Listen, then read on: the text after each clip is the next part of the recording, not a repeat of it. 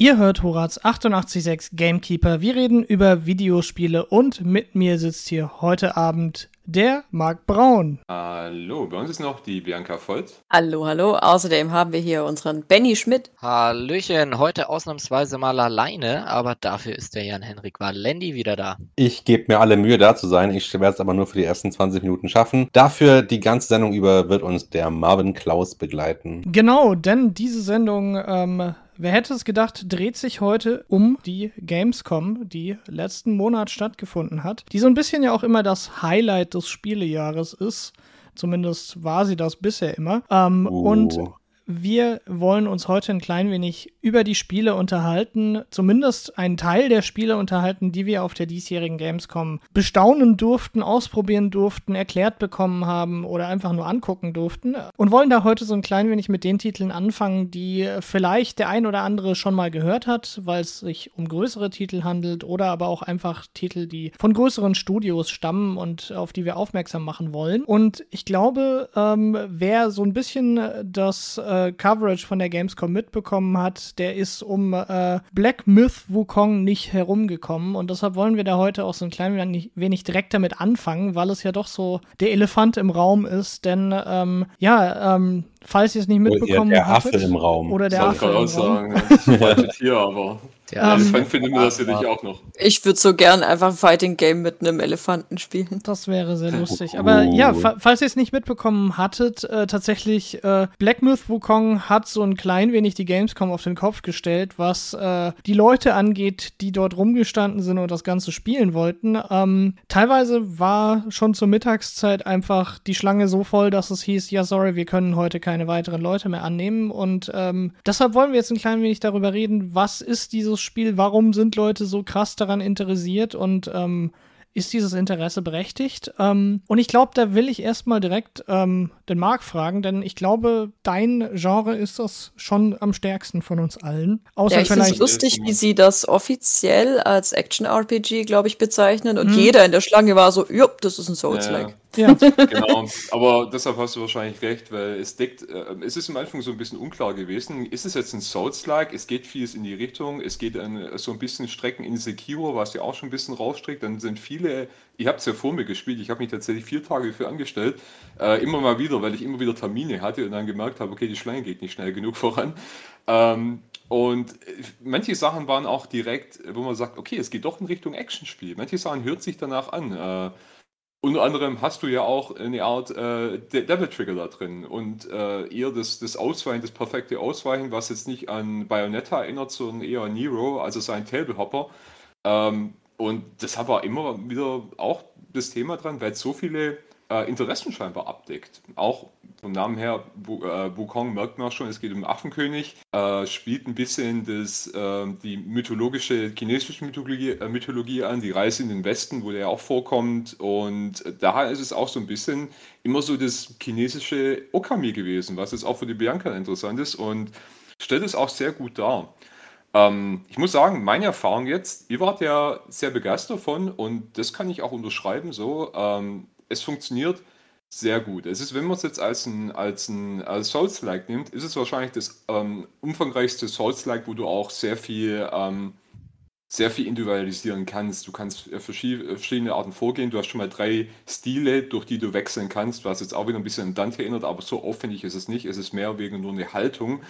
Und unterscheidet sich nicht so arg. Und wie gesagt, man hat Fähigkeiten wie in Devil Trigger, so gesehen, wo du in eine stärkere Version von dir gelangst. Und dann gibt es noch verschiedene Fähigkeiten, dass du dich irgendwie versteinern kannst zum Beispiel. Das erinnert jetzt wieder an Mortal Shell, nur dass es auf einem Timer liegt, der sich wieder erneuern muss. Und man hat 4 Bosskämpfe im Endeffekt spielen können, wenn man schnell genug ist, aber für 30 Minuten Zeit. Und die Rangewöhnung und wie die Sachen funktionieren, waren ein bisschen anders, als man es gewohnt ist. Was ich jetzt gemerkt habe, ist, dass die Timer schon mal ein bisschen nicht so der Renner waren. Auch die Anzeige da unten es war halt weiß auf weiß.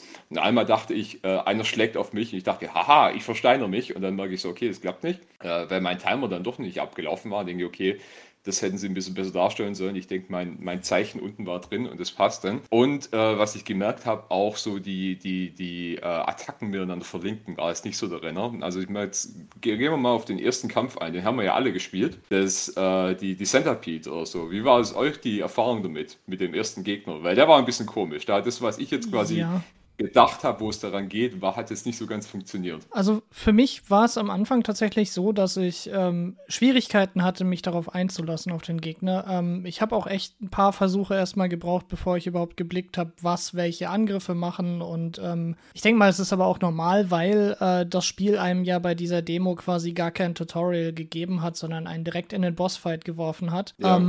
Und ich glaube, das war auch so ein bisschen das Konzept dahinter, dass du quasi den ersten Boss hast, um das Spiel kennenzulernen. Und deshalb war es halt auch wirklich so, dass sehr viele Leute, mich eingeschlossen, es gar nicht geschafft haben, überhaupt mehr Bosse als den ersten zu legen, weil die Zeit halt nicht gereicht hat. Weil ich halt erstmal ausprobieren wollte, weil ich wissen wollte, wie ich was machen muss, weil ich versuchen wollte, wie ich drücken muss, dass ich perfekte Konter mache und sonstige Sachen.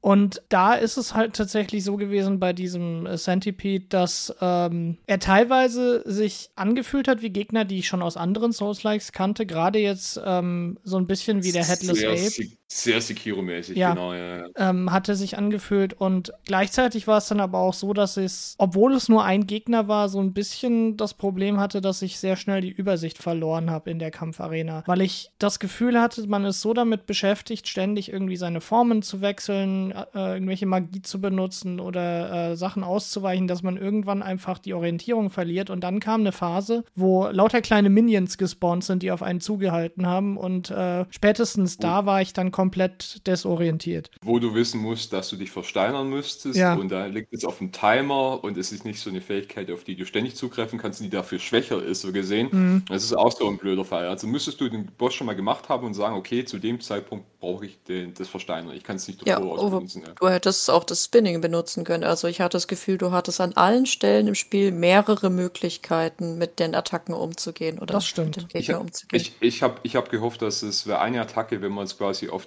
es gibt auch von der Anzeige her, sieht man nicht richtig, auf welchem Stil man ist, aber dass man dann quasi die Attacke nimmt, wo er erstmal auf seinen Stock rauf geht und dann den Angriff macht und dass man sagt, okay, ich benutze mich so in die Luft. Hat es nicht so geklappt. Was jetzt beim Centipede interessant war, der hat sich immer wieder auf den Rücken geworfen und er hat quasi, wenn man ihn gegen den Kopf haut, wenig Schaden gegeben. Man kann ihn runterrasseln, was okay ist als Methode, also man muss den nicht von oben bekämpfen. Aber ich dachte mir immer, bei dem bietet es sich perfekt an, er fällt auf den Rücken, ich versteiner ihn, man kann sich selber versteinern und Schaden machen, man kann auch Gegner Zeit anhalten und dann haue ich ihn mit einer Überhauattacke auf diesen Unterleib, der bei Käfern ja immer so ein bisschen ungeschützter ist. Ich denke, perfekt, coole Methode, mache ich so, aber das verlinkt nicht so ganz, das connectet gar nicht richtig auf den unteren Teil und ich dachte mir, okay, das ist jetzt das Logischste, weil er auch immer die Attacke macht. Also, ja, war ein bisschen seltsam. Aber dann noch ganz kurz, um das zu einem Ende zu bringen, weil wir jetzt doch sehr lang schon über das Spiel reden. Ich durfte noch gar nichts zu dem Spiel sagen, aber gut. Ja, nur vielleicht das Wichtigere als wie der Boss ist, wie das Spiel an sich spielt, mit den 3 verschiedenen Kampfstilen. Dances eigentlich. Möchtest du die dann ansprechen, Bianca? Also anstelle von die Waffe, also man kann im Spiel, wie es aussieht, bisher die Waffe nicht wechseln. Man hat diesen Kampfstab, aber man kann ihn auf 3 verschiedene Stile benutzen quasi. Also wie in vielen Spielen, das ja normalerweise durch Waffen definiert wird, kannst du schneller angreifen, mittelschnell angreifen oder langsam und dafür sehr stark angreifen. Und diese Angriffe geben einem dann natürlich auch verschiedene Heavy Attacks. Und die Heavy Attacks lädt man über die Zeit auf, wenn man zum Beispiel perfekt dodgt oder wenn man eben normale Angriffe macht. Und dadurch kann man dann, wenn man es gut timet, zum Beispiel sich mit dem einen Stance im richtigen Moment hochschmeißen und dem Gegner eins überziehen. Und das, wenn man es ganz clever anstellt, auch noch zum Ausweichen nutzen. Also man kann seinen Stil dynamisch anpassen, was sehr interessant ist. Und wenn man dann seine Form wechselt mitten im Kampf, man kann zum Beispiel auch zu so einem Feuer, was genau ist denn das eigentlich? Ist gar nicht so genau gesehen, aber zu irgendeinem Feuermonster werden. Und dann wird man plötzlich viel offensiver in seinem Stil. Also man muss sich immer wieder adaptieren in dem Spiel. Weswegen auch die Bosse sehr interessant waren. Also als ich gegen den zweiten Boss gekämpft habe, habe ich mich ganz anders verhalten, weil der viel kleiner war und ich den viel besser zum Beispiel in den Zweikampf verwickeln konnte. Da habe ich auch ein Problem mit dem gehabt, weil genau die Taktik mit dem starken Schlag hat und den dann staggern, wenn du quasi richtig ausgewichen bist oder wenn er gestaggert ist. Da habe ich gemerkt, irgendwann mal die beste Taktik ist, einfach den leichten Angriff immer zu wiederholen. Und der wird wieder geht in den Hits dann rein und denke ich so, okay, der starke Schlag ist irgendwie so überpowered, wie er wirkt, bringt er relativ wenig. Auch beim ersten so ein bisschen. Also ich habe ihn gern benutzt, aber wie gesagt, das ist sehr unterschiedlich. Es ist auf jeden Fall ein sehr, sehr dynamisches Spiel mit dem Fokus auf Kampf und für mich hat es sich auch ähnlich gespielt wie Monster Hunter tatsächlich. Aber das hätte mich jetzt noch vielleicht abschließend interessiert. Spielstrukturell, ihr habt vorhin gesagt Souls-like, also ist es auch wirklich wie ein Souls aufgebaut mit starkem Fokus auf Bosskämpfe und eben relativ, ich sag mal, in Anführungsstrichen schlauchigen Open World dazwischen? Oder wie kann ich mir das strukturell vorstellen? Da wir nur Bosskämpfe hatten, wissen wir das noch gar nicht. Okay, aber es sieht aus wie eher eine Open World. Aber wie gesagt, sehr gutes Spiel, auch von Grafik und von der Darstellung her, wie die Bosse eingeführt werden. Alle mit einem kleinen, ja nicht alle, aber oftmals mit einem kleinen Dialog. Aber wie gesagt, es gibt noch so ein paar Detailschwächen, die aufgefallen sind schon am Anfang. Aber vielleicht ist es im fertigen Spiel auch besser. Ja, schöne Unreal Engine 5 Grafik auf jeden Fall. Ja, ja.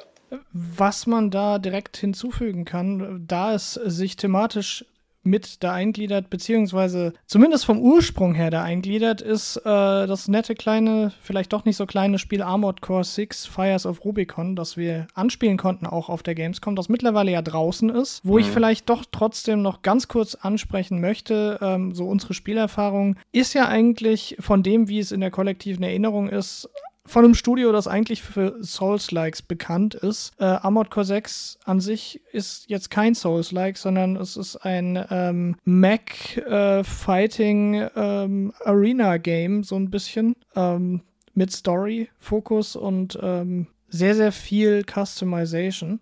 Sehr missionslastig, also dass du quasi immer von Missionen irgendwie haben wirst. Ja, die Armored Core haben sie quasi wiederbelebt und natürlich ein bisschen mit Souls-Elementen sind natürlich auch reingeflossen, damit die Leute auch von jetzt interessant werden. Wir haben es ja schon am Startbildschirm gemerkt, das sieht eindeutig aus, die Elemente sind da von dem Souls-Spiel. Wirkt auf jeden Fall interessant und schnell und mit neuen Möglichkeiten. Also sie haben sich ein bisschen weiter raus es spielt sich tatsächlich wie die alte Armored Core halt mit neuer Grafik und mit ein bisschen schneller und gewandter, was sie ja schon immer waren. Was mir aufgefallen ist, die Steuerung ist noch so ein bisschen, die müsste man ein bisschen anders belegen, wie sie da war, weil gerade dieses schnelle nach vorne fliegen auf dem Stick unten, wenn du dich noch bewegen musst, war ein bisschen seltsam zu steuern, aber das kann man umbelegen und dann ist es sicherlich ein interessanter Titel. Also, ja. Kriegt ja auch gerade eine Menge Lob ab, das Spiel. Ja, das auf jeden Fall. Und ich denke mal, gerade wer Interesse hat, mal was zu spielen, das sich mehr so wie eine Mischung aus diesen klassischen Dogfighting-Games wie ich überlege gerade, wie es hieß, Tom Clancy's Hawks, glaube ich, hieß das. Also so diese klassischen Jetfighting-Games, wo man irgendwie Dogfights macht und hypermanövrierfähige Jets fliegt. So fühlt sich das ein bisschen an. Man hat massig Waffenauswahl bei dem Game. Und wenn man einfach mal Bock hat, so ein bisschen diese Power Fantasy zu leben von einem Mech-Suit und mit verschiedenen Waffen auf Gegnern schießen kann und sich neue Taktiken überlegen kann mit verschiedenen Kombinationen und sehr, sehr viel Individualisierung, was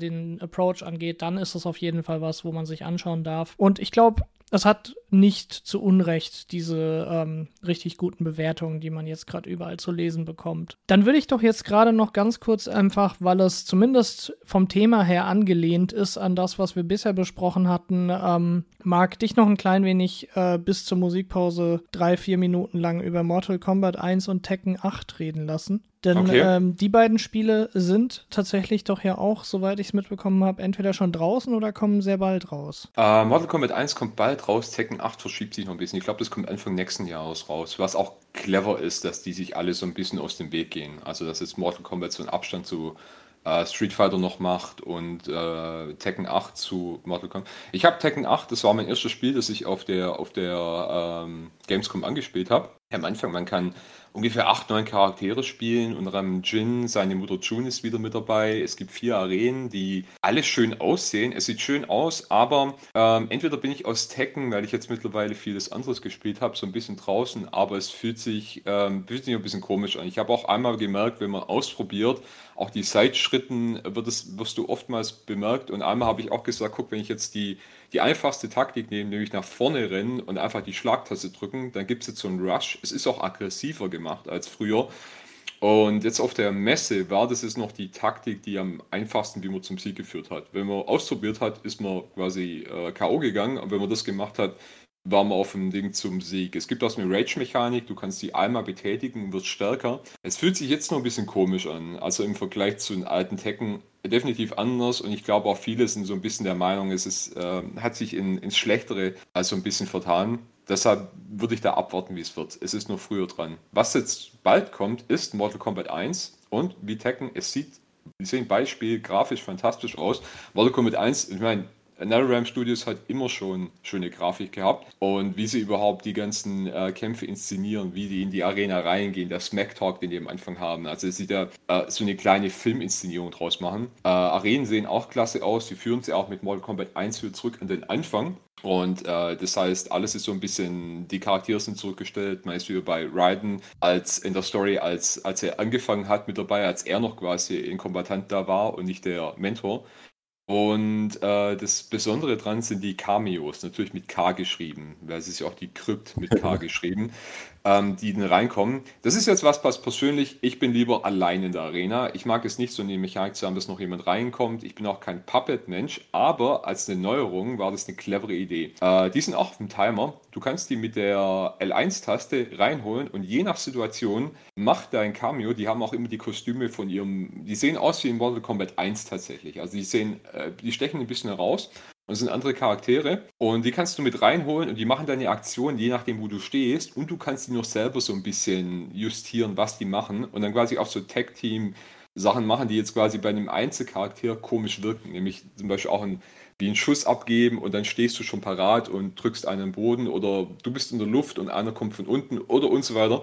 Also bieten dann extreme Möglichkeiten und Synergien auch zwischen verschiedenen Charakteren, wo man wahrscheinlich noch sehr lange dran knobeln wird, was gemacht wird. Auch die Steuerung hat sich ein bisschen verändert. Deine Stance-Ding ist jetzt quasi auf einem Face-Button, wo du es änderst, aber es war bei Mortal Kombat nie so eine große Änderung. Es sind keine Stance-Charaktere alle, aber das Blocken wurde quasi auf R1 gezogen, und was mir jetzt am besten gefallen hat vom Charakter, war natürlich wieder Sub-Zero, weil der hat sich immer am besten steuern lassen. Er hat coole Mechaniken gehabt, und wie gesagt, Mortal Kombat 1 kann definitiv kommen. Es sieht schon sehr, sehr fortschrittlich aus. Bin noch nicht ganz reingekommen, die Charaktere. Einer, der neben mir war, hat es ein bisschen länger gespielt, war mehr im Mortal Kombat drin, hat man ein paar Aktionen sagen können. Deshalb konnte man da ein bisschen besser reinkommen. Aber ich denke mal, das ist ein Kandidat, das wird ein sehr gutes Spiel werden. Also, ja. Das freut mich doch zu hören. Aber dann würde ich doch an der Stelle tatsächlich einfach sagen, machen wir eine kleine Musikpause, geben den Zuhörern ein wenig Zeit zum Verschnaufen von den vielen Titeln, über die wir heute reden, und werden uns dann gleich nach der Musikpause ein wenig in den Weltraum begeben und über ein Spiel reden, das vielleicht viele von euch noch gar nicht gehört haben. In der Hinsicht, bis gleich, viel Spaß mit der Musik, und wir sind gleich wieder zurück bei Horaz 88.6 Gamekeeper. Ihr hört Horaz 88.6 Gamekeeper. Wir reden über Videospiele, sind zurück aus der Musikpause, und mit mir sitzt hier heute Abend der Benny Schmidt. Hallöchen, mit dabei ist der Marc Braun. Hallo, bei uns ist noch die Bianca Volz. Hallo, hallo. Außerdem hier, wie meistens, unser Marvin Clauß. Genau, und wir sitzen heute Abend hier in unserer Runde versammelt und wollen ein klein wenig ein Debriefing zur gamescom 2023 machen und genauer uns heute über die Titel unterhalten, die ein wenig größer sind, beziehungsweise von größeren Studios kommen. Und da wollen wir jetzt nach der Pause, wo wir ja das letzte Sendungssegment sehr mit Fighting-lastigen Spielen beschäftigt waren, ein wenig in den Weltraum gehen und über einen kleinen Titel reden, gar nicht so klein ist, nämlich Earthless von Blackbird Interactive ist das. Vielleicht sagt euch der Entwickler was, die machen So Spiele wie Homeworld und Hardspace Shipbreaker und dergleichen. Demnach kennen die sich schon mit Weltraum aus, aber Earthless in dem Fall ist jetzt ein Spiel, das in eine ganz andere Richtung geht, denn es geht in die Richtung 80er Jahre Sci-Fi. Und so diese klassische Vorstellung, die man ja auch so ein bisschen aus den originalen Star Trek Serienteilen kennt. Und das Ganze aber clever kombiniert mit einem Deckbuilding-Game und einem, ja, ich würde mal sagen, sehr aufgehübschten 8-Bit-Grafikstil. Oder, Bianca, wie würdest du das sehen? Ja, also ich weiß nicht, ob ich ihn als 8-Bit-Stil also man hat eine Mischung. Man hat diese Kampffelder, auf denen man sich bewegt. Also das sind Kacheln, auf denen man sein Raumschiff steuert. Die sind ein bisschen detaillierter. Ich finde, die haben einfach eigentlich eine sehr hübsche Grafik. Natürlich schön knallig, wie man es von einem 80er-Weltraumspiel erwartet. Und zwischendrin hat man dann immer wieder Dialogsequenzen und die sind so 8-Bit-textmäßig quasi, in denen man als Captain dann wichtige Entscheidungen für seine Crew trifft. Genau, und da sprichst du gerade auch schon einen zentralen Bestandteil des Spiels an, denn es soll einem so ein bisschen diese Fantasie des Raumschiff-Captains vermitteln, der auf der Suche nach einer neuen Heimatwelt ist. Und das Ganze ist aber so aufgemacht, dass man mit seinem Schiff durch den Weltraum irrt und eben von System zu System fliegen muss. Das Ganze ist in dem Fall so aufgemacht wie bei Slay the Spire, dass man eine Map hat, wo man verschiedene verzweigte Wege aufgehen kann, die unterschiedliche Arten von Encounters beinhalten und im klassischen Sinne kann man eben klassische Encounter mit Gegnern haben, die man bekämpfen muss oder besiegen muss in immer wiederkehrenden Zahlen oder eben größere Objectives wie irgendwie einen großen Gegner zu besiegen innerhalb von so und so viel Runden oder eben aus einem Asteroidenfeld rauszukommen und so Sachen eben. Und dann gibt es aber auch Spezialkarten oder Felder, auf die man kommen kann, wo man dann solche Entscheidungen treffen muss, die Auswirkungen auf die Crew haben, die einem dann zum Beispiel, je nachdem wie man entscheidet, bei einem Crewmitglied Bonuspunkte geben und beim anderen dann Malus, was Auswirkungen auf die Stärke von Angriffen oder vom Schild oder von der Geschwindigkeit beim Bewegen hat. Und dann gibt es noch die Möglichkeit, wie ich ja gerade gesagt hatte, es ist ein Deckbuilder, auf Aktionsfelder zu kommen, wo man neue Karten einsammeln kann und auch neue Karten aus Materialien, die man von seinen Gegnern gesammelt hat, craften kann. Und damit oder alte Karten verstärken kann. Genau, oder alte Karten verstärken kann, was so ein bisschen die Möglichkeit gibt, individuelle Movesets oder Decks zu bilden. Und das Ganze hat aber einen sehr, sehr starken Fokus tatsächlich dann darauf, dass man sich selbst einfach am Anfang einen Weg raussucht, den man gehen möchte, beziehungsweise vielleicht auch ein bisschen darauf achtet, was man als Standardkarten am Anfang hat. Da es ein Roguelike ist es so, dass man halt jedes Mal wieder neu anfängt bei jedem Durchgang und dann eben nach und nach sich sein Deck aufbaut durch den Durchgang und da dann halt auch verschiedene Fokuspunkte setzen kann, denn es gibt Angriffskarten, die gibt es in Form von Raketen oder Lasern, die halt unterschiedlich auf diesen Kacheln Effekte auslösen. Also gerade Raketen zum Beispiel haben standardmäßig eine Range von 2 Kacheln nach außen und diese Laser sind quasi so, dass sie eine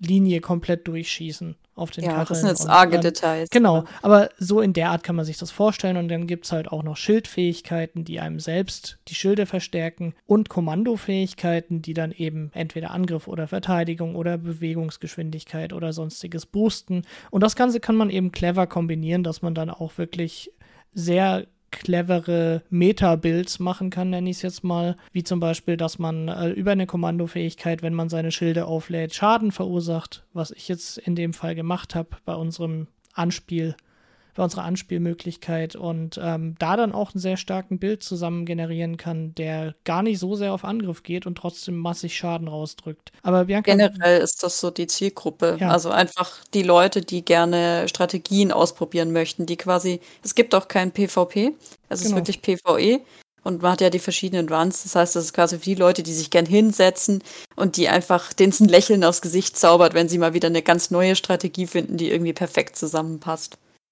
Genau, also in der Hinsicht ist es, ich würde sagen, von der Spielebeschreibung her ist es eine Mischung aus Into the Breach, was den Combat angeht, wem das Spiel was sagt, auch von der Grafik her sehr ähnlich tatsächlich. Dann Frostpunk, was die Entscheidungen und auch die Tragweite angeht innerhalb der einzelnen Runs. Und dann natürlich Slay the Spire so als Deckbuilding-Vorlage für das Game und auch so ein bisschen von dem, wie der komplette Spielablauf aufgebaut ist. Also wem diese Spiele zusagen und wer sich da ein bisschen experimentell ausleben will, der kann noch ein klein wenig warten, dann das Spiel kommt erst nächstes Jahr raus. Aber ich kann es euch auf jeden Fall empfehlen. Packt es euch auf die Wunschliste, es ist es auf jeden Fall wert und ich freue mich da auf jeden Fall drauf, wenn das rauskommen wird. Auch Shoutout an den unfassbar netten Entwickler, der uns das alles ganz geduldig gezeigt hat und selber total begeistert war. Genau, und unbedingt den Boss noch legen wollte, bevor die Zeit um ist. Der übrigens auch sehr taktisch interessant ist, genau. Der Boss. Aber also, ja. Den wir jetzt gesehen hatten, der eine. Genau. Aber dann von einem Weltraumspiel zum anderen Weltraumspiel, dem vermutlich deutlich größeren Weltraumspiel, Starfield, haben wir uns alle nicht nehmen lassen, uns damit in die Präsentation reinzusetzen. Interessanterweise, Starfield kam jetzt ja gestern raus, offiziell. Am 1. kam ja der Premium-Zugang raus. Und in der Hinsicht, beziehungsweise vorgestern kam es raus, am 6. Genau, und Starfield kann man eigentlich nicht viel dazu sagen. Es ist, Skyrim, Fallout, Bethesda-Game, Generic Fantasy in Space. Und genauso spielt es sich, genauso fühlt es sich an und genau das erreicht das auch. Also ich glaube, wer ein Bethesda-Game in Space erwartet hat, wird da vollstens zufrieden sein können. Und wer irgendwie ein großes Meisterwerk auf Story oder weiß nicht, Cinematic oder sonstiges erwartet hat, ich glaube, da ist man dann doch ein bisschen fehl am Platz, aber es sieht schon Aber wir durften Todd aus. Howard in riesengroß sehen und man kann ein Sandwich klauen. Genau. Entschuldigung, ich habe, glaube deine Zusammenfassung ruiniert. Nee, das ist die viel bessere Zusammenfassung. Um es mit Todd Howards Worten zu sagen, it just works. Und ich glaube, mehr müssen wir auch zu Starfield gar nicht sagen. Oder habt ihr beiden anderen da noch was hinzuzufügen? Nicht wirklich. Dann würde ich doch weitergehen zu einem weiteren, in Anführungszeichen, Weltraum-Sci-Fi-Titel, nämlich Warhammer 40k Dark Tide, das der Marc und ich uns in einem Pressetermin angeschaut haben, genauer gesagt das neue Update dieses Spiels, das einige Neuerungen mit sich bringt. Marc, möchtest du ein bisschen davon erzählen? Wir haben jetzt ja die Entwickler schon tatsächlich zweimal getroffen, muss man auch sagen. Das ist auch ein netter Haufen, die sehr offen sind und definitiv sind sie auch, das sind leidenschaftliche Spieler, das merkt man einfach. Das war auch nochmal Danke an die Leute von Fat Shark, dass die uns ein bisschen Einblick gegeben haben. Bei Darktide haben wir größtenteils, fangen wir mal mit Darktide an, bevor wir mit Vermintide anfangen, da ein bisschen mehr drüber zu sagen, weil ich das eher gespielt habe und auch ein bisschen mehr mag. Bei Darktide haben sie uns auf jeden Fall mal die ganzen Skilltrees gezeigt, wie die ablaufen und wie das Schema da verläuft, dass man am Anfang viele kleine Eigenschaften einfach mitnehmen kann, die dich ein bisschen in eine Richtung leiten und dann mal immer wieder so eine größere Entscheidung rankommt. Das ist also kein Baum, der aufgebaut ist, dass es immer krasser wird und immer größer und immer spezialisierter, sondern eher so gestaffelt verläuft. Das ist ihr Thema, dass man auf irgendwas hinarbeitet, dann geht man in eine Richtung, und dann arbeiten wieder auf was hin. Und dann kann man sich so total spezialisieren. Man kann sich so trotzdem noch ein Hybrid machen. Und da haben sie sehr viel, da hat man gemerkt, das hat die am meisten interessiert. Da haben sie sehr viel Zeit reingesteckt, dass man nicht so eine komplett offene Karriere gebunden ist, was auch manchmal so ein bisschen, das merkt man in Souls-Spielen. Das ist auch ein bisschen langweilig, weil man ist quasi so immer alles und aber auch nicht komplett in eine Richtung gehen muss mit seinen Charakteren. Es gibt ja auch wieder 4, 5 Charaktere bei denen. Genau. Und das war ein Großteil und deshalb kann man sich da schon mal drauf freuen, weil die auch geguckt haben, dass da Spaß dabei ist. Vermintide 2. Bei Vermintide 2 ist genauso wie bei Darktide. Es ist quasi ein Team-Koop-Spiel, wo man gegen Horden von Gegnern antrifft. Beim einen in einer Sci-Fi und beim anderen in einer Fantasy, also eher nicht Mittelalter, aber so zwischen der Renaissancezeit ist es meistens so eher angesetzt.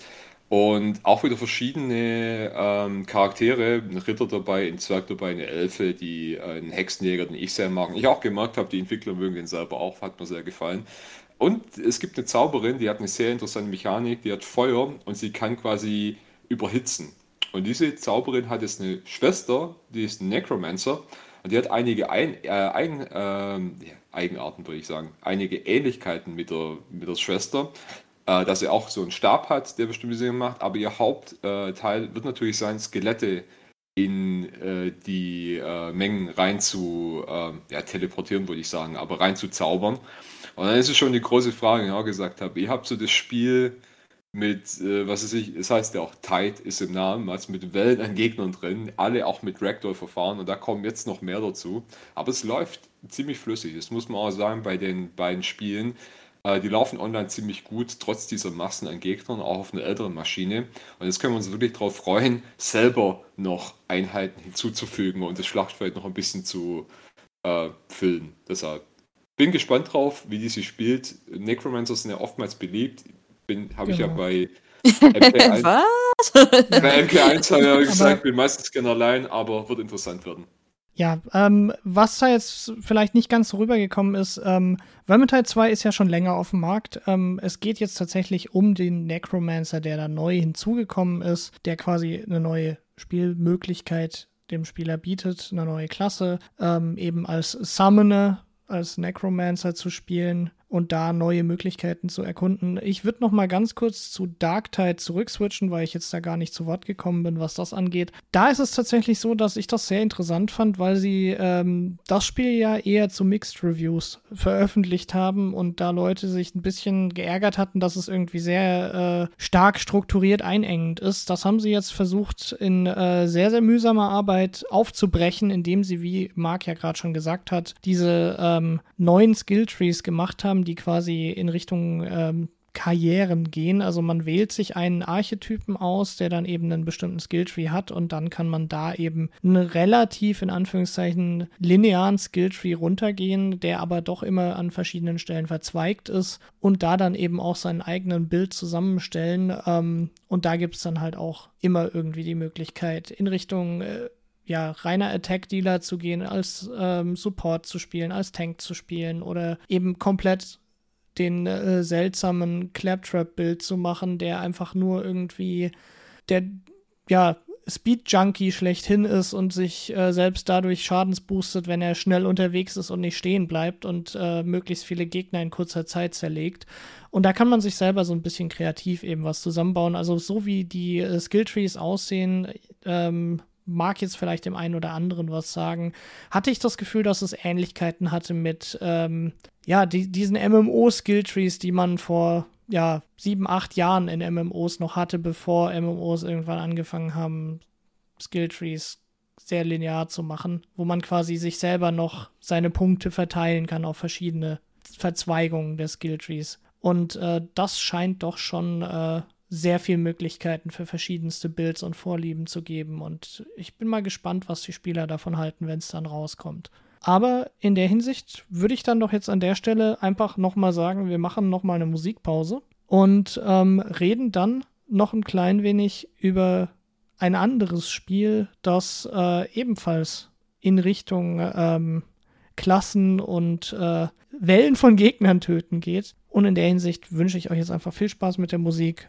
Und wir sind gleich wieder hier zurück bei Horaz 88.6 Gamekeeper. Ihr hört Horaz 88.6 Gamekeeper. Wir reden über Videospiele, sind zurück aus der Musikpause und mit mir sitzt hier heute Abend Bianca Volz. Hallo, hallo. Außerdem hier haben wir den Marc Braun. Hallo, bei uns haben wir noch den Benny Schmidt. Hallöchen und natürlich der Marvin Clauß. Genau. Wir sitzen hier heute Abend in unserer Runde versammelt und reden ein klein wenig über die Gamescom 2023, die letzten Monat stattgefunden hat und wollen uns da heute so ein klein wenig über die Spiele unterhalten, die von größeren Studios stammen oder eben größer auch auf der Messe vertreten waren und sind da jetzt schon relativ weit rumgekommen und landen jetzt bei einem Spiel, das eigentlich schon sehr, sehr lange existiert und bei dem der zweite Teil, um den es jetzt gerade eben geht, nämlich Path of Exile 2, endlich in der Mache ist. Denn Path of Exile, der erste Teil, ist ja ein Spiel, das sehr, sehr viele Leute, die sich gedacht haben, oh, ich habe eigentlich nicht so sehr Lust, Diablo zu spielen, ich möchte was anderes spielen, aber doch irgendwie die Spielmechaniken so ein bisschen von Diablo übernehmen, das gespielt haben. Und Path of Exile 2 sieht dem Ganzen doch dann wieder schon sehr ähnlich und fühlt sich auch von dem, was wir jetzt auf der Messe spielen konnten, sehr ähnlich an wie Diablo 3. Und auch vom Combat und allem habe ich das Gefühl, dass es doch wieder in die gleiche Richtung geht, wie man es eben schon gewohnt ist, und aber trotzdem auch Spaß macht und auch jetzt schon in seinem Early Development Stadium relativ gut gebalanced ist. Bianca, du meintest ja, dass dir das ein bisschen langweilig war mit der Zauberin, Ja. weil du festgestellt hast, dass du eigentlich alle Gegner auf Entfernung einfach killen kannst. Naja, also ich fand die Auswahl an Angriffen eigentlich ganz nett, weil man eben auch Kombinationen machen kann aus verschiedenen Fähigkeiten. Aber letzten Endes habe ich den schwierigsten Gegner in dem Level, den ich da gefunden habe, gelegt, indem ich im Kreis um ihn herumgerannt bin und den Standardangriff gespammt habe. Also, es ist ein bisschen schade. Ich glaube aber, das geht bei späteren Gegnern nicht, weil die sich zu schnell heilen. Da musst du wahrscheinlich auf einen Schlag mehr Schaden machen, aber weiß ich nicht. Was ich nur anmerken würde, ist, sie haben immer noch nicht gecheckt, dass sich ihr Spiel mit Maus und Tastatur echt blöd spielen lässt.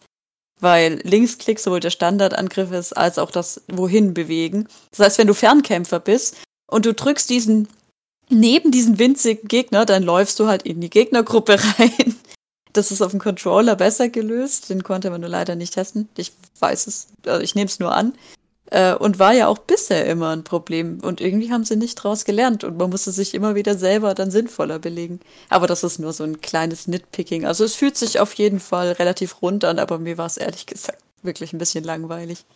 Das Interface wirkt eigentlich von Diablo Copy and Paste. Also wenn man einmal kurz vorbeiguckt, denkt man hat Diablo gesehen. Und das, was du beschreibst, das ist tatsächlich auch so, dass ich interessanterweise dieses klassische auf dem PC entstandene Genre auf dem Controller besser anfühlt. Bei Diablo merkt man es ja auch, ist sehr seltsam, aber ich als Controller-Fan finde es auch sehr passend. Ja, Ich meine, Path of Exile 2 hat auf jeden Fall Stärken und aber auch Schwächen, wie man merkt. Ich finde, es ist auf jeden Fall cool, dass sie wieder die Möglichkeit geben, sehr, sehr viele verschiedene Klassen auszuprobieren und auch verschiedene Kampfarten und ich denke mal, wenn man einfach so ein Spiel braucht zum Abschalten, wo man einfach mal fröhlich in die Menge rennen kann und ein bisschen Gegner schnetzeln kann und dabei looten und leveln kann, dann ist es ähnlich wie bei Diablo einfach das perfekte Spiel, um mal eben abends irgendwie eine halbe Stunde abzuschalten und was zu spielen, wo es nicht schlimm ist, wenn man nicht alles von der Story mitbekommt. Weil ich auch hier jetzt zumindest bei der Demo nicht das Gefühl hatte, dass die Story sehr tiefgreifend ist, sondern es mehr eigentlich so um diese, fast schon entspannende, meditative Art des Rumrennen und Gegnerschnetzelns geht und man da halt einfach Spaß hat. Ja, es ist effektiv einfach ein Top-Down Borderlands, wenn man so will. Und ähnlich wie das hat es halt auch seine Stärken und Schwächen. Aber dann möchte ich doch an der Stelle einfach mal an dich übergeben, Marc, denn du hast noch 2 weitere Titel gespielt, von denen wir alle tatsächlich gar nicht so viel mitbekommen haben. Und ich bin einfach mal gespannt, was du dazu zu sagen hast. Eigentlich sind es zwar viel mehr Titel gewesen, aber für diese Sendung sind es halt die 2 jetzt noch. Genau. Grand Blue Fantasy Relink, damit fange ich mal an, da wir jetzt ja gerade schon bei so eine Art von Spielern sind. Es ist im Endeffekt, ich bin durch Grand Blue Fantasy, durch die Versus-Reihe draufgekommen, die Arc System Works gemacht hat, und schaut euch mal Screenshots an. Die Reihe hat einen sehr schönen Stil. Also die Charaktere und die Welt sehen einfach toll aus. Es ist so eine Fantasy-Welt, die eben auf so Inseln stattfindet, auf so fliegenden Inseln in der Luft mit Zeppelin und so fliegen die herum. Aber inzwischen sehr klassisch, sehr elfenartig. Sind keine Elfen, aber sieht sehr elfenartig aus. Und im Endeffekt läuft man da mit einer Third Person, mit einer Gruppe rum und hat genauso wie bei den vielen anderen Themen, die wir heute besprochen haben, Fähigkeiten, die man, wie bei Wukong jetzt auch schon, wenn man eine Schultertaste drückt und dann eine Face-Button drückt, kann man aus verschiedenen Fähigkeiten auswählen. Man kann ausweichen, man kann blocken, man kann sogar in der Luft ausweichen, was ich sehr klasse finde. Es spielt sich also ein bisschen variantenreicher und ein bisschen schneller. Und man läuft natürlich mit einer Partie rum. Ich glaube auch, die werden online von anderen gesteuert. Also man kann es online zusammenspielen. Aber man hat auch Mobs in unserem Fall waren Skelette und ein großes Skelett. Und das ist natürlich ich wollte gerade Bullet Sponge sagen, aber wir haben Schwerter, also das Äquivalent zum Bullet Sponge mit Schwertern.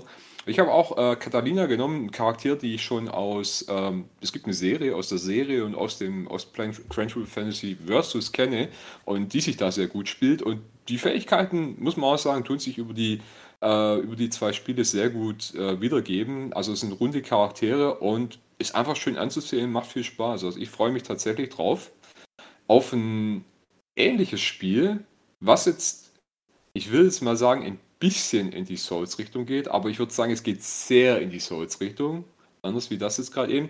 Das ist in Notria The Last Song. Es ist im Endeffekt tatsächlich Souls 1, wie Lies of P genauso Souls 1:1 übernommen ist. Was in Notria interessant macht, ist, du kannst zwischen mehreren Figuren auswählen. Ihr habt nämlich immer so Karnevalskleidung, so typische venezianische Karneval. Auch die ganze Welt ist in mediterran angehaucht und eigentlich die Welt ist auch so das Highlight in diesem Spiel. Wenn ihr ein Souls-Spiel mögt, wenn ihr schon irgendeines gespielt habt, sei es Demon's Souls, Bloodborne oder irgendwas in der Art, dann seid ihr beim, wie es sich spielt, komplett zu Hause. Also das ist eure Art von Spiel. Die Welt sieht interessant aus. Es wirkt immer so ein bisschen wie in dieser goldenen Stunde, wie das Licht reinkommt. Die Welt ist irgendwie eingefroren. Wie gesagt, sehr schön eigentlich, sehr mediterran. Und alle Figuren haben auch Masken auf, venezianische Karnevalsmasken und verhalten sich teilweise, als wäre es gerade ein Karneval, ob nichts drumherum ist. Und was das Schöne an der Welt ist, du kannst auch manchmal wenn du an Orten irgendwas machst, es geht alles mit so Fäden ein bisschen ab, also so Fäden, die aus Magie bestehen oder sowas in die Richtung, wird auch nicht ganz klar, ob das im Endeffekt so Brücken wieder, die zerstört wurden, wieder aufblühen lässt und man kann drüber laufen und sich so neue Wege schaffen. Und wie gesagt, die Welt ist so zwischen ähnlich wie bei Blasphemous, wo nie richtig weiß, bin ich im Fegefeuer, bin ich eigentlich schon tot, ist es hier auch so, gibt viel vom Realen drin, es ist aber auch viel Das klingt sehr real für mich, ja, schon. Nee, ich meine, die Welt sieht an sich normal real aus, aber alles in so ein goldenes Licht gehaucht und alle Menschen machen irgendwas anderes an einer Stelle, wo gar nicht passt. Die haben irgendwo Karneval, wo gar kein Karneval bei ist. Das ist so eine tolle Mischung aus, wo man nicht genau weiß, was für eine Welt es ist. Nicht so abstrus, dass man sagen kann, ja okay, es ist eindeutig hier, ich bin in einer komischen Fantasy-Welt. Es könnte noch die real sein, aber die Mischung passt einfach, die Mischung passt. Und wer sich also für Souls-Likes interessiert, guckt es euch mal an. Sieht definitiv, die Welt sieht interessant aus, genug um selbst mich, der das Genre eigentlich mittlerweile leid ist, immer noch so ein bisschen anzulocken zumindest. Okay, das klingt interessant auf jeden Fall. Ich weiß nicht, hat von euch da jetzt noch jemand Fragen dazu, zu dem Spiel? Eigentlich nicht. Ich meine, wenn du sagst Souls-like, gibt es ganz normale Bonfire und so. Genau, also spielerisch erwarte genau das, was du von dem nächsten Souls-Spiel erwarten würdest, so gesehen. Also von den Mechaniken her, außer dass du quasi zwischen mehreren Charakteren, die Masken beschrieben wurden, wechseln kannst. Also dass du quasi wie Waffen auswechseln, kannst du den ganzen Charakter mit der Waffe auswechseln und mit anderen Waffen ausstatten. Das ist noch so ein Bonus, würde ich sagen. Gibt es dann trotzdem Level-System, das sich irgendwie über alle Charaktere erstreckt? Oder wie du hast denselben Pool so gesehen. Siehst als dein komplettes Set auswechseln, anstatt nur die Waffe auswechseln. So ein bisschen. Okay. Dass du sagen kannst, aber es gibt keine Beschränkung. Also ich brauche jetzt nicht 15 Ausdauer, um Maske XY aufzuziehen, oder wie ist das? Das wurde jetzt nicht in der Demo eigentlich nicht so ganz klar, ob ich jetzt auch zum Beispiel weniger Ausdauer habe, kann ich auch nicht wirklich sehen mit dem anderen. Aber es ist zumindest interessant, dass man sagen kann, hey, die Waffe wird doch jetzt eigentlich eher zu dem Charakter passen, anstatt zum anderen. Der kann besser mit umgehen. Also, aber wie gesagt, wenn ihr Karneval wollt, könnt ihr das angucken. Das ist so super. Dann will ich doch an der Stelle einfach mal sagen, dass wir mit unserer Sendung für heute am Ende angelangt sind. Ich hoffe, ihr habt ein klein wenig was über die Titel, die wir auf der Gamescom anspielen konnten oder angeschaut haben, lernen können. Habt vielleicht irgendwas gefunden, worauf ihr Bock habt und das ihr euch holen wollt, wenn es rauskommt oder schon draußen ist. Und hoffe, dass ihr euch auf nächste Woche freut. Wir sind jetzt übrigens wie der zweite Boss von Wukong. Ihr habt jetzt mit uns zu lange gebraucht, deswegen gibt es eine zweite Bossphase nächste Woche. Genau, und da geht es dann um die kleineren Titel, die wir gespielt haben, um Indie-Perlen, die wir auf der Gamescom kennenlernen durften. Und auch so ein klein wenig dann auch noch um andere Dinge, die wir auf der Gamescom einfach an spannenden Sachen erlebt haben. In der Hinsicht wünsche ich euch jetzt einfach ein schönes Wochenende, einen schönen Freitagabend, viel Spaß mit der Musik und wir sind demnach nächste Woche, Freitagabend 18 Uhr wieder hier, reden dann nochmal über die Gamescom und hoffen, dass ihr wieder zahlreich einschaltet. In der Hinsicht, schönen Abend und bis dahin, auf Wiederhören. Tschüss. Tschüssi. Horaz 88.6